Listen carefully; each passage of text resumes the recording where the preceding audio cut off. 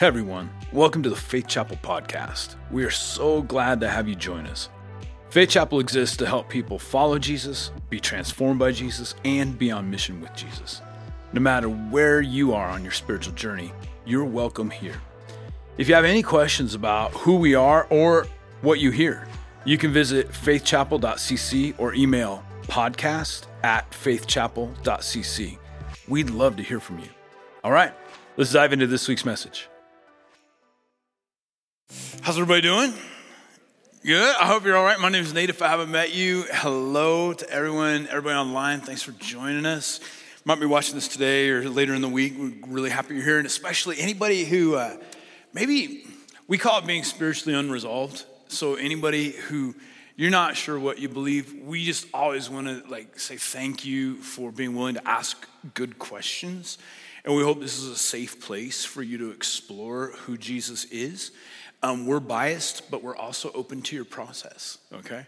Hey, we're going to jump into 1 Corinthians chapter 6 here in just a couple of minutes. Before we do, I want to say two things. One, yesterday had just a sacred moment. It was a really difficult time, but this room was filled with, 800 or 900 people, probably 500 or 600 of them were teenagers. And we just had a ton of people that showed up to be able to host a memorial service for that really tragic accident that happened last weekend where 3 teenagers lost their lives. So I just want to say thanks for being a church where, hey, we do what we need to help the community grieve and mourn, and you would have been touched by it. This whole section where you guys are right here was filled with the entire West football team, and it was just a sacred and spiritual time for all the students. Another thing on a completely different note is I get mail occasionally. Mostly I get email, but sometimes I get real mail. And this is maybe my favorite letter I've ever gotten. I just opened it yesterday. I got to read it to you. It's from a second grader. Right? It's just great.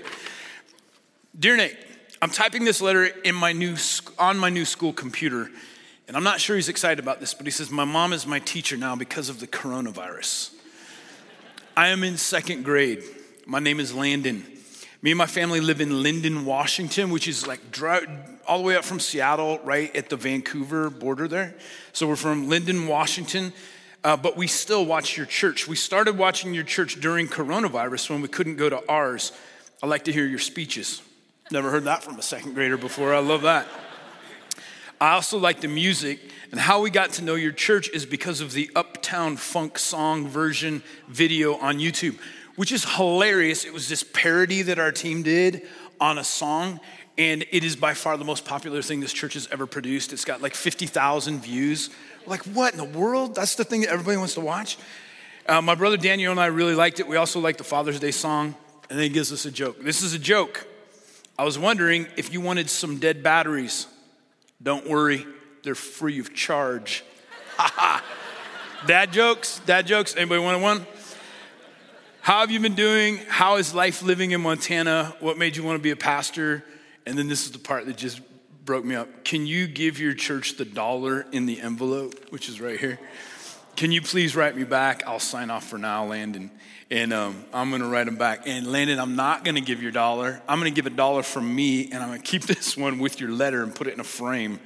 That is just beautiful. I love that. So sometimes I'm not sure if I just like to burn down the whole internet, but when I get a letter from Landon and realize that probably 60% of people that call this church their home are joining us online, and a second grader from Lynden, Washington is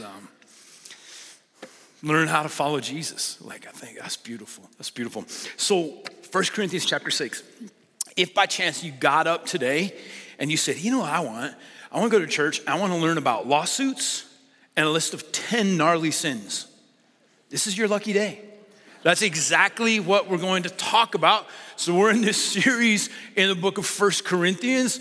Corinthians is one book out of 66 books in the Bible, and it's written by the Apostle Paul, and it's one of the earliest written books in the New Testament. It's written about 53 or 54 AD. It's written by Paul to a group of friends that he had just lived for a whole year and a half with, and it's a new church, and it's a unique church. Here's why it's unique.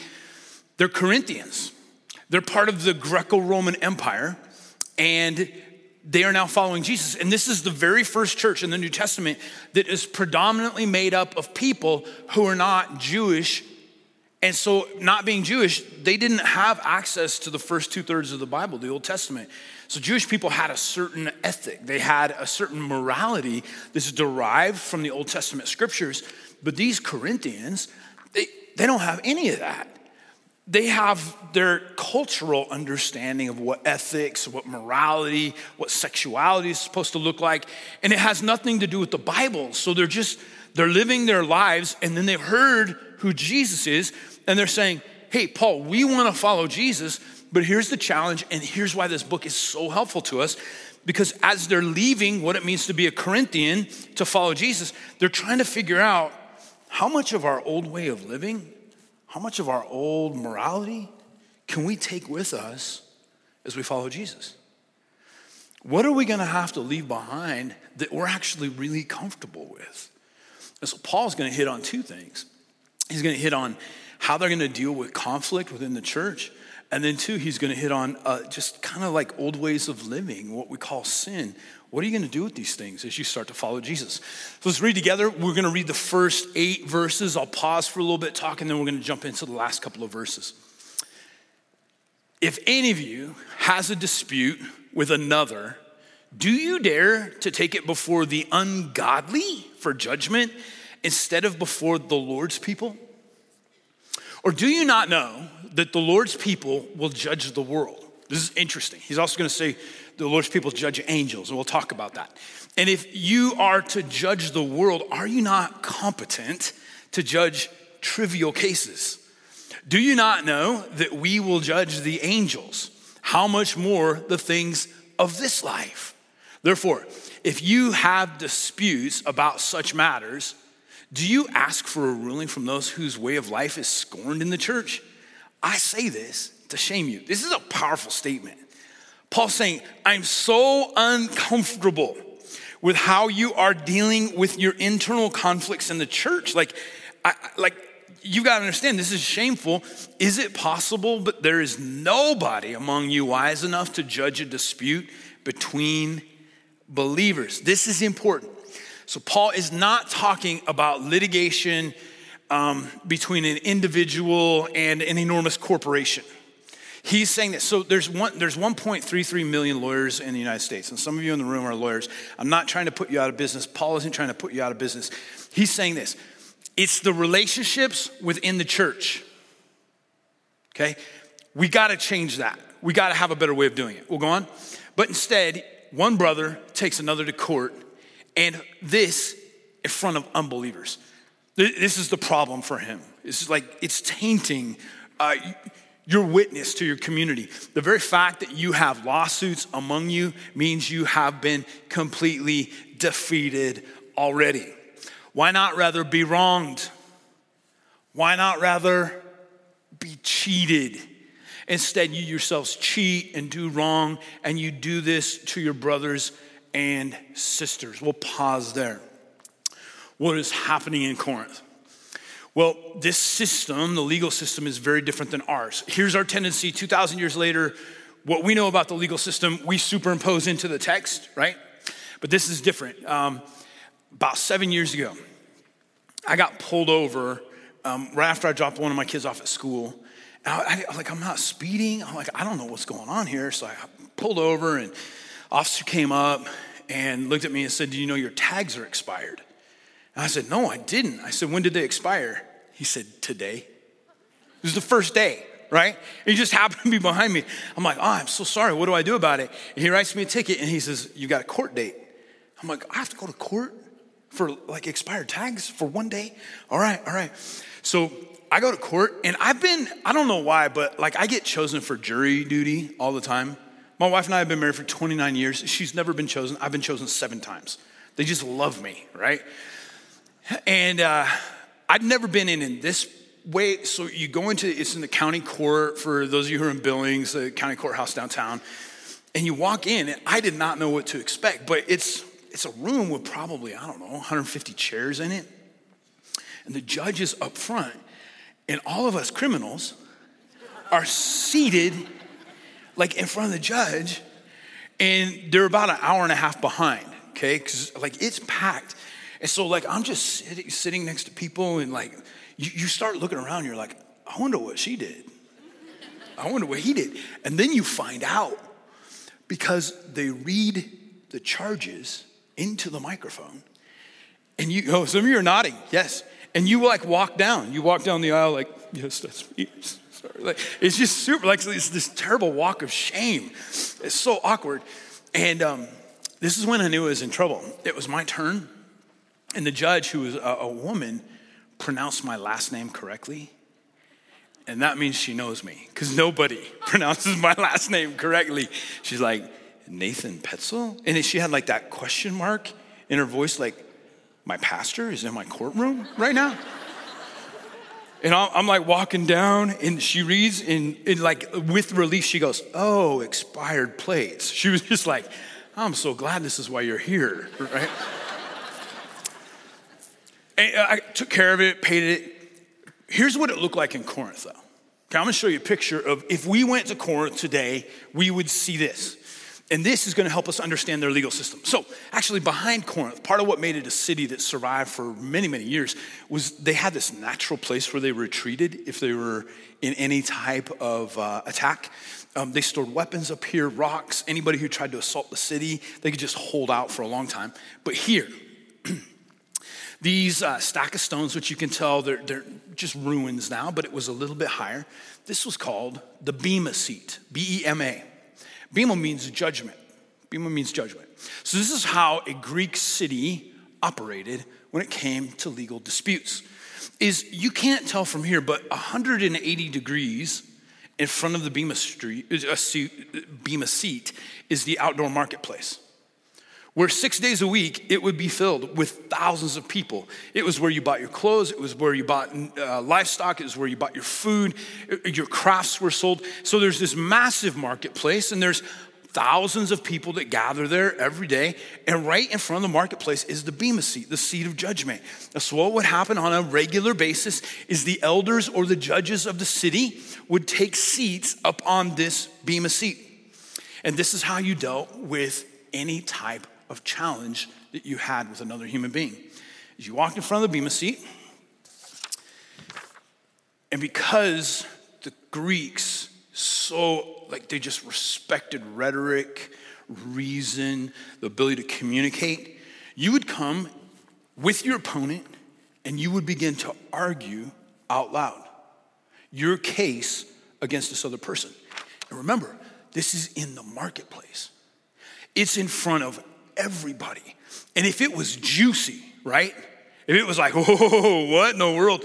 Everybody leaves the marketplace, and you could have an audience of thousands of people listening to your accusations against someone else, their accusations against you. And the judges would listen from the Bema seat, and then they would issue an edict. They'd declare who was right and who was wrong. And so this is how the Corinthians have been dealing with conflict since the beginning. It's part of what it meant to be a Corinthian. And Paul is saying this: how about the followers of Jesus figure out a different way of dealing with conflict inside of the church?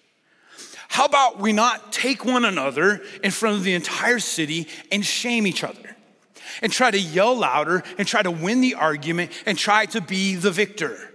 And he asked this question: why not be cheated? Why not be wronged? That's point number one. He says, what if we could follow the way of the cross, which he presented in chapter 2, where he said, here's how Jesus won the victory. It was through the cross. It was through humility and sacrifice.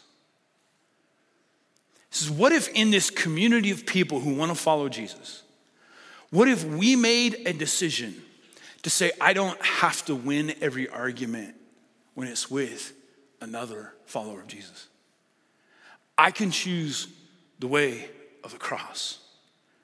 I can choose to be cheated. I can choose to be wronged because there is something more important than me winning, than me being the victor. And you can take this and you can filter this into every relationship that you have. with your neighbors, with your family members, with your friends, if you're married, with your spouse, that somewhere along the line, the followers of Jesus need to decide, I'll choose to be wrong. I'll choose to pay the price. It may cost me a little bit of money. It may cost me a lot of pride. But rather than this old way, I'm choosing a new way. Because Jesus, if you looked at John chapter 15, Jesus says this to his disciples. It's just a radical countercultural statement. He says, this is how everyone will know that you're my disciples, by the way that you love one another. So in that instance, he's not even saying by the way you love the people in your city. He's saying by the way that the followers of Jesus love each other. That will be the point of differentiation. That will be the thing that is radically different, is that this community of Jesus followers finds a way to love each other. And it's just gonna stand out. It's just gonna be unique. And so Paul says this, the old way where you won by being more convincing, by being louder, by being more dominant, by accusing someone of telling a better story. What if you left that behind in your new life of following Jesus? You chose the way of the cross. You chose humility and sacrifice and forgiveness. What if you chose to be cheated? What if you chose to be wronged? It's just a radical request from Paul. He says, don't you know that one day you're gonna be entrusted with some really unique responsibilities? In fact, as followers of Jesus, you're destined to render weighty and consequential decisions over the nations of the world. And how is it that you can't seem to work out these trivial things? Now, what is Paul drawing on? He's probably drawing on these two passages of scripture. The first would be Daniel chapter 7, verse 22. Daniel 7:22, so way back in the Old Testament, where there's this idea presented that the followers of God one day will be involved in helping to lead this universe. And then also from Matthew 19:28, where Jesus looks at his disciples and he says, part of what it's gonna mean in my new kingdom, my new reality, is you're gonna be a part of what I'm doing. We're gonna lead the world. So if heaven has never sounded attractive to you because you have this image in your mind that you're gonna look like a little cherub and you're gonna have to wear a diaper and be chubby and play a harp and sit on a cloud, man, that is not a biblical perspective of heaven whatsoever. It's actually more like what you find in Genesis 1 and 2, that human beings will come back into alignment with God, and he left us here on the planet and said, take care of this for me. The heaven's gonna be us taking care of the planet, working for God. And it's not just a planet, it is like the universe. And he says, if you're gonna be called to do that one day, can't you find somebody in your community who will help arbitrate your challenges? Can't you just choose to be cheated, choose to be wrong? Now let's jump back into the passage. Paul's gonna give us a list of 10 things that he's uncomfortable with. And he's gonna say 3 statements. This is the important part, 3 statements about everyone who is in Jesus. Or do you not know that wrongdoers, this is a big, bold word, guess what? Includes all of us, okay? Wrongdoers will not inherit the kingdom of God. Do not be deceived. Neither the sexually immoral, porneia. It's just this radical conservative New Testament concept. It's any sex outside of a covenant relationship between a man and a woman, okay? Neither the sexually immoral, nor idolaters, those who worship anything other than God, nor adulterers, nor men who have sex with men, nor thieves, nor the greedy, nor drunkards, nor slanderers, nor swindlers will inherit the kingdom of God. And you know what? He knew them. Because you were Corinthian, and that is what some of you were. And here's the verse. But you were washed. You were sanctified. You were justified in the name of the Lord Jesus Christ and by the Spirit of our God. So Paul asks this question, point number 2. Who inherits the kingdom of God? What's he even talking about there? Well, Paul has this radical perspective, and it is the hope of the Christian church. It is very unique to the teachings of Jesus, that Jesus came here one time, the first time, and he came as a man and God combined. And he came and he died on a cross. He was resurrected from the dead, and he won a victory over sin. The world is still a bit broken, but one day he will come back for the second time. And when he comes back for the second time, he will come in what is called the undiminished glory of God, not clothed as a man. And when he comes back the second time, he will come to make all things new. He will come to heal everything that is unjust and broken, from our human sicknesses to our human systems. That when he comes back the second time, it will be a new creation. And this is what Paul is saying. This is who you were as a Corinthian. And if you stay here, this new thing that God is going to bring, you don't have the capacity to inherit this new world that God wants to bring one day. You're going to have to find a different way of operating. So who's going to inherit the kingdom of God?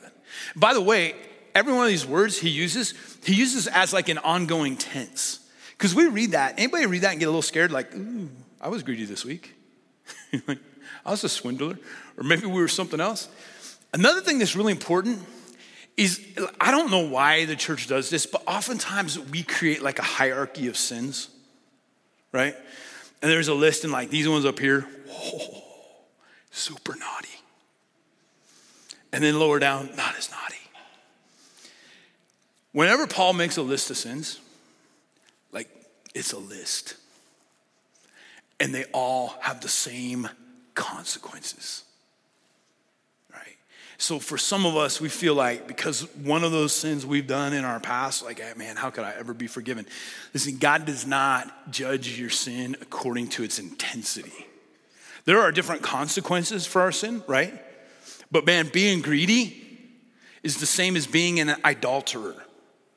Both of them, Paul says, if you go on living, and those words are always present tense. It's not that you did this once, but if you go on living as a Corinthian, having other gods, you're an idolater. You just won't be able to inherit the new kingdom that God's bringing. If you go on in greed, that was normal as a Corinthian, right? But if you go on still being greedy deep in your heart, you don't have the capacity to inherit the new thing that God is doing on planet Earth. So here's the really important part. This is point number 3. You were and now you are. Okay, you were and now you are. So you were all these things. That's what it meant to be a Corinthian. You had an entirely different ethic regarding your sexuality, entirely different ethic regarding greed and everything. But now you're someone else. Okay, you're someone else. Here's the 3 things that you are. For anybody who is in Jesus, if you've turned to Jesus, if you said, I need you, I surrender, you are God, I am not. These are 3 things that you have already been given. These are not things that you can achieve. They are gifts from God. He says, number 1, you are washed. You are washed. Now, what does that mean? Paul's probably alluding, at least in part, to the act of baptism. So one of my favorite things is when people get baptized at this church. This wall, did you know we have a magic wall? That wall disappears and there's this heated, brilliant baptismal tank back there. And we came and visited this church, I don't know, probably 10 years ago. And one of the things that it brought me to tears is whenever anybody comes up out of that water, everybody in the room cheers. I don't think anybody taught us to do that. It's just like, that is what it's all about. We have all kinds of numerics in a church. You know the numeric I care about the most is how many people are getting baptized. Because that is a step of obedience. Because nobody looks their best when they come out of the water. Your shirt is clean to all the folds and lumps, right? You're like hair's washed back and you can see where your real hairline actually is. It is just this surrender. So here's what we say to people when they're baptized. We whisper in their ear, you're buried with Christ and raised to new life. There's this concept, the biblical baptism is an outward ceremony. It's an outward sign of what Jesus has done in your life, that he took me, a Corinthian, a broken person, and he somehow through his death, he He said, now all the old you can die too. And when you come up out of the water, not only are you identifying with the death of Jesus, but you're identifying with resurrection, with second chance, that Jesus has washed you and made you clean, that the old things that define me have been washed away by the death and resurrection of Jesus. You have been washed, he says. There's this gift. It wasn't anything you did. And Jesus gave this baptism a whole new meaning because it was ancient in Hebrew culture. All over Israel, if you go and visit, there's these things called mikvahs, and they're baptismal tanks. But here's what they used them for. If I had to do business with somebody who wasn't a good person or somebody who wasn't a Jew, I had to wash myself from interaction with them afterwards. But Jesus and John the Baptist say, let's give baptism a whole new meaning. Let's talk about what's inside. Let's be baptized for the remission of our sins, not because of the pollutants of the people around us. By the way, if you haven't been baptized, on Easter weekend, April 4th, we're gonna do baptisms. For the first about 450 years of the church, you could only be baptized one weekend a year. It was on Easter Sunday. Because you had to wait all year, because it was we're celebrating the resurrection of Jesus, and we're celebrating your resurrection as you come out of the water. You've been washed. Number two, you've been sanctified. You've been sanctified. Now, that's not a word that we use very often, right? I've never looked at anybody and said, hey, brother, you're sanctified today. What does this mean? Can I give you, I'm gonna go a little bit junior high pastor here. I'm gonna do a little potty talk, okay? But it's gonna help us understand what this word actually meant if you lived in Corinth in 53 AD. This is what it meant. So imagine a world, you have tens of thousands of people that live in Corinth, and you don't have any indoor plumbing, okay? Or any sanitation. It was one of the biggest challenges that they had in the ancient world. The Greeks and Romans found a way to gather people, but what do you do with all the human waste, right? So your houses were filled with pottery, and all the pots looked the same. But there were pots that were used for certain purposes and others for other purposes, right?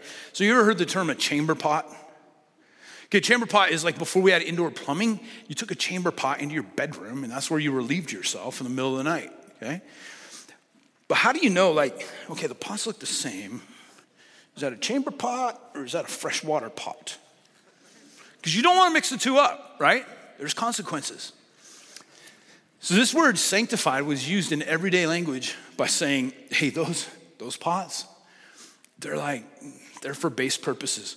These pots, although they look the same, these are sanctified. These have been set apart to be used to serve fresh water, beautiful things in life. And those pots, they look the same, but they have an entirely different purpose. Paul is saying this, not only were you washed, but you were set apart. You were sanctified. Not to be a part of that old way of living, the Corinthian way of living, which was very normal for you. But now God has cleansed you and he's made you different. He's set you apart for his purposes. And because you're sanctified, because you've been set apart to do his work, why would you ever want to go back to that? That's a pollutant. That's unhealthy. You're in a new healthy place. This is where Jesus has put you. And then his last word, he says, is you've been justified. You've been justified. And this is a legal term. So remember that picture we showed of the bema seat in Corinth? So this is what every judge would do. They'd read, I do my best to write my charges against the person that I'm opposing. And the judge was in a position to say, you're guilty, this is what you'll pay, you're innocent.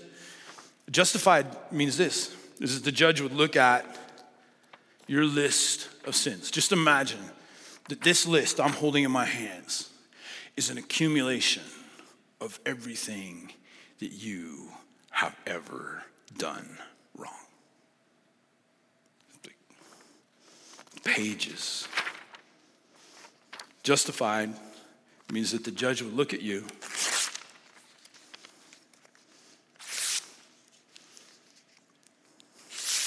and say, your case is dismissed. the charges against you, I throw out. Not only are you forgiven, you come back to a net zero, but you are actually in a place of honor. You're respected. As Paul looks at these people who are struggling with their sexual ethic, they're struggling with their greed and slander. And he says, do you realize that God forgave everything? He washed you. He sanctified you. He justified you. He tore up, like all memory of who you were and what you did has been erased. Why would you ever want to go back to that? There's a new way for you to live. So sadly, oftentimes the church boils Christianity down. We truncate it into something so simple. It's like behavior modification, that being a Christian means that you like quit saying these words and you start saying these words and you just work really hard to have good behavior. Listen, that is a religious effort and that is not Christianity. Here's what Christianity is. When you were broken and unlovable, when you were soiled, when you were stained, somebody died for you and forgave you and embraced you and said, I'll take you as you are and I will wash you clean. I'll give you a new start. I'll set you apart for a better life so that you can be fully human, not led by your urges and instincts anymore. And I will justify you. I will take out every written charge and say, you are forgiven. That's what Christianity is that you've been given these three gifts. Now, Paul says to the people in Corinth, like, why do you want to live like this? So we have a couple of dogs at our house, and one of them is my bird hunting dog, a Springer Spaniel. And she's just nuts, right? And I keep telling my wife every year, well, she'll calm down next year. She's now 5 years old. And, just... It's great when you're chasing pheasants, but the rest of the time, you just want to give her a lobotomy or something. And there's this funny thing my dog does. If you give her a bath, you take the time and wash her, try to dry her off, and every time you let her outside, you know what she does? She can't handle being clean. And so she puts her head down into the grass or the dirt, and she just starts plowing her way, getting as dirty as possible. And you're like, no, stop. She's used to being a certain way. I think that's what we do. Paul says, that's not you. You're different. You're clean. You're forgiven. We hope that this helps you take your next step on your spiritual journey.